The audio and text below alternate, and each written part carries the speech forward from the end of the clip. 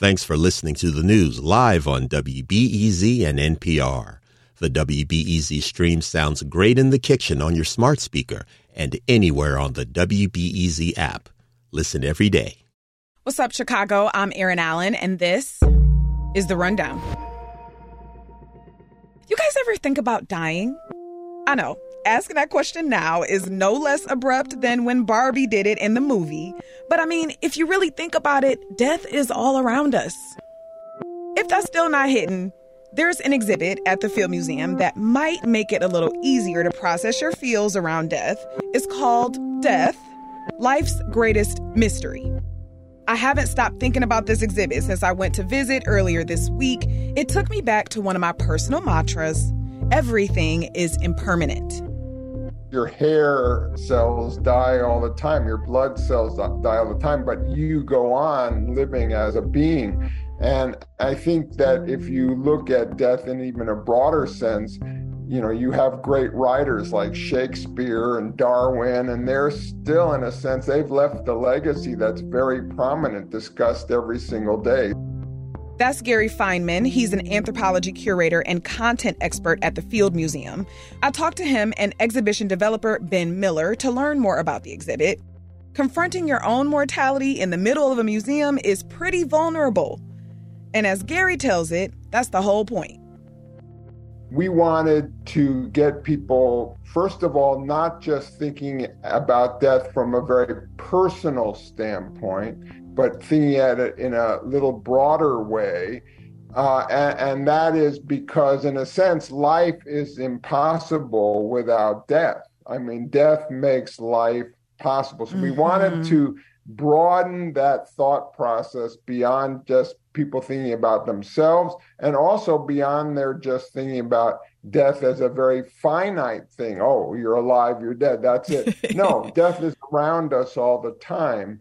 And so we wanted to bring that out right at the beginning of the exhibit. And that's part of why right after the opening, then you go see the whale fall. And whale fall makes it very clear that life springs from the carcass of the whale at the bottom of the ocean. Yeah, that part talks about how entire ecosystems can be created and launched after something dies. Exactly. Yeah. So, Ben, this exhibit has been in the works since 2019, and a part of the inspiration was conversations that you overheard, or folks at the museum overheard, between kids and their parents, right? Yeah, that's right. There are a lot of reasons why we decided to make this exhibit about death. But one of them is just that the Field Museum has a lot of dead things in it. There's mummies, there's taxidermy, and we would often overhear kids asking difficult questions of their parents, like, is that dead? Is it real? What does that mean? So what we wanted to do was just create a comfortable space where we could help facilitate those conversations so parents weren't so much taken by surprise, but we could actually have an exhibit where they could talk about what death is and what it means and how to think about it with their families. Wow. I noticed that the exhibit is very Q&A focused. Is that a part of the kind of accessibility for young people? Or, tell me more about that like, oh, here's a question and here's one of the many answers. Right. The exhibit is organized around big universal questions about death. So one of the galleries is, what will happen to my body? Another one is, what will happen to my spirit? Another one is, how will my death affect others? And we came up with that as a way to provide a jumping off point for people to start thinking about death. One thing we learned when we were putting this exhibit together, we talked to folks who deal with death as part of their everyday careers. So doulas, hospital chaplains, funeral workers. And what they told us was that for most people, when they think about death, they're thinking about it in a very personal way. So what we wanted to do was start people where they're at, have the organization of the exhibit be these personal questions, and then use that as a jumping off point to start thinking about how people think about death and how people deal with death around the world. Got you. Gary, a part of the exhibit also gets into the concept of immortality. There's a question, do I have to die? And I just want to read a statement that is part of one of the kind of pillars of that kind of the introduction to that concept of immortality. It said, for most animals, lifespan is a product of evolution or immediate circumstances. But for humans, when we die has much more to do with whose lives our society values most. This is a rare, maybe the only point of kind of stance taking or opining that I noticed in the exhibit. And then afterward, I see the concept of immortality come through, but I don't see that specific human component of, whose lives are more valuable kind of unpacked. And I wondered why you felt like it was important to include that framing, even if just in that kind of opening pillar there. Well, I think it's very important because, I think people go in thinking that they have a finite or set lifespan, but in reality, a lot of how long we live depends on our experiences, our opportunities, our challenges, and so on. And I think that's an important aspect of human mortality is that it's not completely even or fair. If I had to say, is there one thing in this exhibit that I wish we could have perhaps developed further, it would be this concept of the inequity of death, in a sense, in the human community. Yeah. On the topic of what was not included that you would have wished was included, Gary, you've said your piece been anything that you think of that or that you're still thinking about that you would want to put in maybe another iteration of this, if that could be possible. Sure. There were so many things both within our collection and things that we thought about creating. One thing I thought was particularly interesting, the Field Museum has the skeleton of a chimpanzee named Clint. This was the first chimpanzee that had its entire genome codified. So we were thinking like maybe we could include that as the way to talk about digital immortality. Is this a new way to think about being immortal?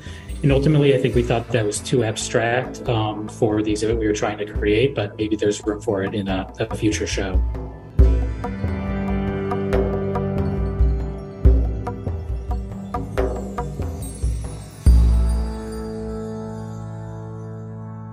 Talking about death and getting ready and preparing this exhibit, both of you deal with artifacts and remains in ancient societies.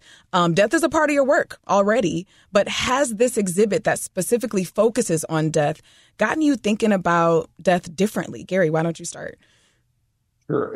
It definitely has. I'm an archaeologist, and I've worked with trying to understand and recreate the lives of people who have passed for my whole career, my whole lifetime. Yes. Nevertheless, the exhibit, first of all, we started before the pandemic. And so immediately, as we were working on it at very early stages, we were going through one of the greatest mortality challenges, of recent times.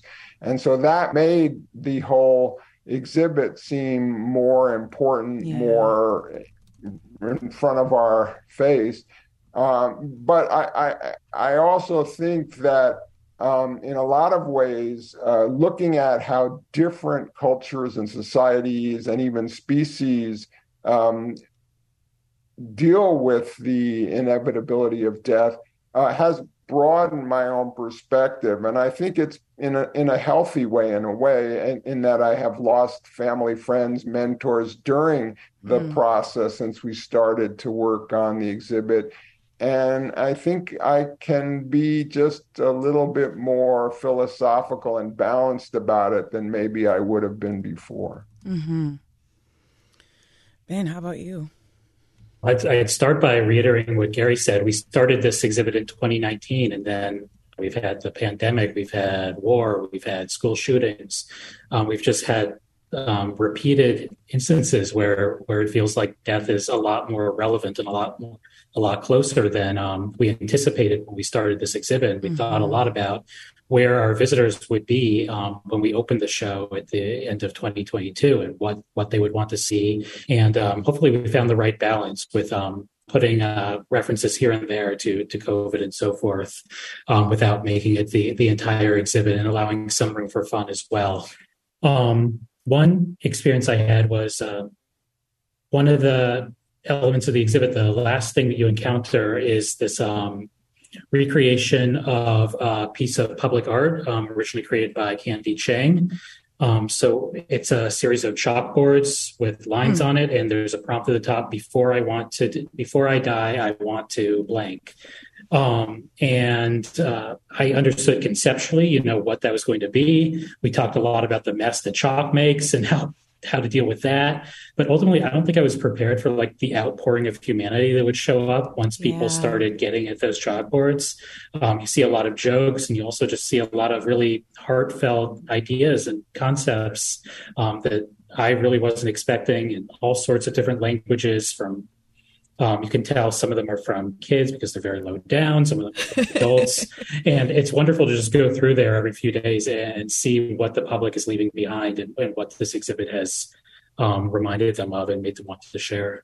Yeah. There was also the question of, after I die, I want to.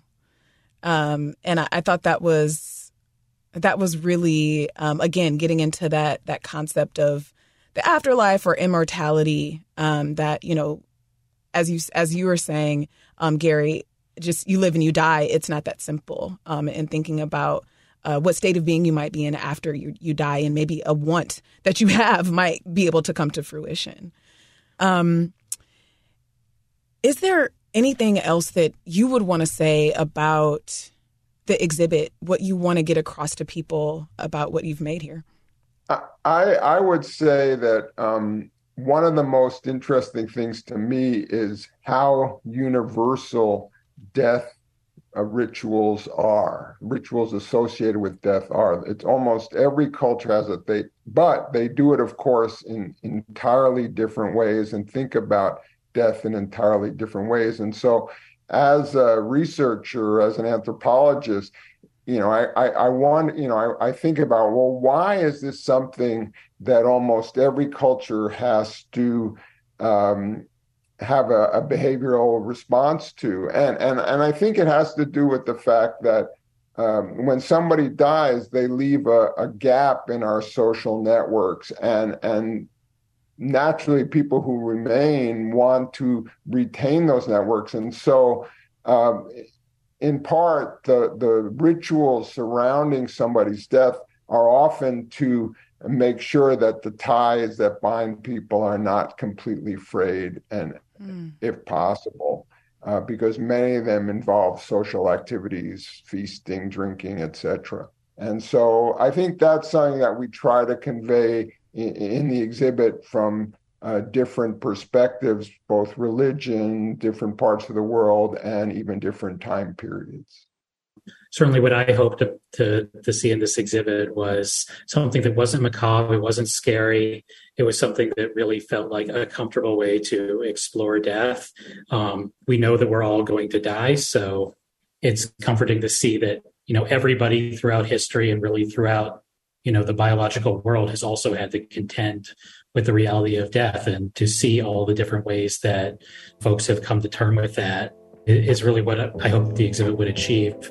I heard recently that there was a family with a young kid who spent over 4 hours in the exhibit just poring over everything. So that's really encouraging to see. Ben Miller is an exhibition developer at the Field Museum. Ben, thank you. My pleasure. Thank you for talking with us today. And Gary Feinman is an anthropology curator and content expert at the Field Museum. Thank you, Gary. Thank you very much. You have until August 27th to go to the Field Museum and check out Death, Life's Greatest Mystery. For more info, go to fieldmuseum.org. And that's it for today. Thank you to Justin Bull and Sarah Stark for producing The Rundown, and to Ariel Van Cleve for editing the show. Haley Bloomquist was the engineer for this episode. Our theme music is by Louis Weeks. The Rundown is produced by WBEZ Chicago and is a part of the NPR network. And we love hearing from you. Email us with your thoughts, questions, and what you want to hear on the show. therundownpod@wbez.org is the email address. I'm Erin Allen. Thank you for listening. I'll talk to you on Monday.